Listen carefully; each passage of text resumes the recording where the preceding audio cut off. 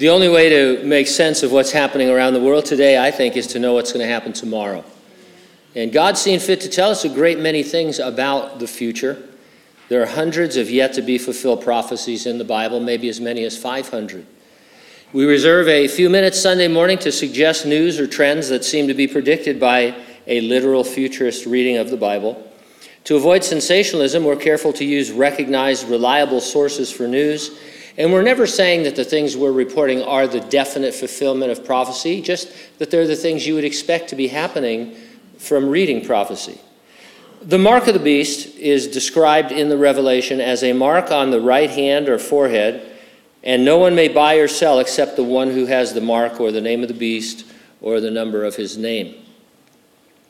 There'll be some sort of global system by which we will all be, or the citizens of the tribulation will all be connected together. Microchip in the hand, palm print, thumb print, who knows what it will be. Currency will be all digital, so you won't be able to buy anything off-grid, and everybody will be a part of that. And technologically, it's become possible just the last couple of years, and it actually seems really super convenient.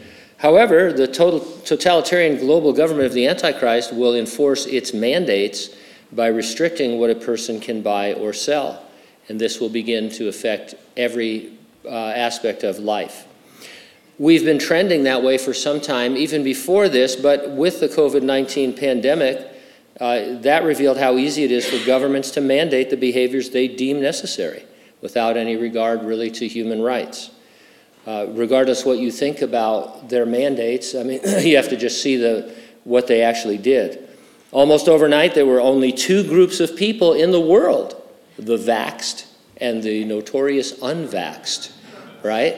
And everybody, it was like talking politics or religion. I mean, it was really very serious, and it could have got out of hand very easily.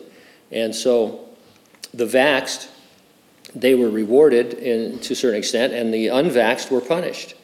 This is a form of what we would call social credit today. You're rewarded for obeying certain mandates, and you're restricted and punished for disobeying them. Our own government is beginning to experiment with other ways to implement social credit in order to control us. I read an article titled, "Federal Reserve Announces Social Credit System Exercise to Ensure Banks Comply with Climate Models." So essentially, I'm going to read the text to you a little bit, but what they're saying is that the Federal Reserve is going to start looking at how individuals and businesses react to climate change and what the government sets down in terms of change for climate change, and they're going to start restricting banking to certain. Imagine if they found out, you post on Facebook that you don't think climate change is real, and then you go to buy a car at the Toyota dealership and they say, well, we can accommodate you for 35% interest. Well, that guy over there, he only got charged 2% interest. He believes in climate change and you don't.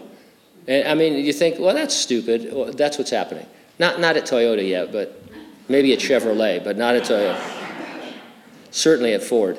The Federal Reserve has taken a major step in the direction of what they call environmental social governance.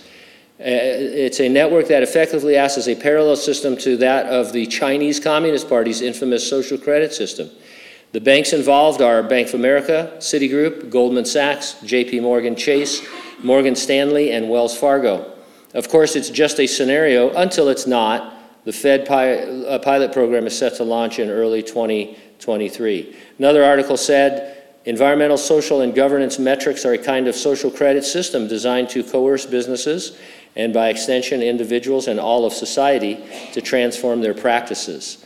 Investors and banks and governments use ESG to push businesses to change how they function, regardless of what the employees and customers of those businesses want. I began to read an article this morning, but I didn't get through it, so I don't want to quote too much of it, but a lot of world leaders are calling for a pandemic treaty that all the world leaders will sign so that we all do the same thing during the next pandemic.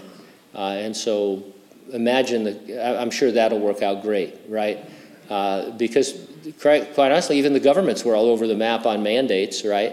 But now they're saying, no, we need one set of behaviors for the entire planet.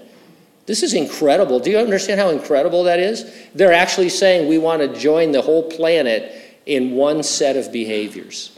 This is end time stuff for real. During the 7 years of the Great Tribulation, a person's social credit score will reflect whether or not they have sworn allegiance to the Antichrist.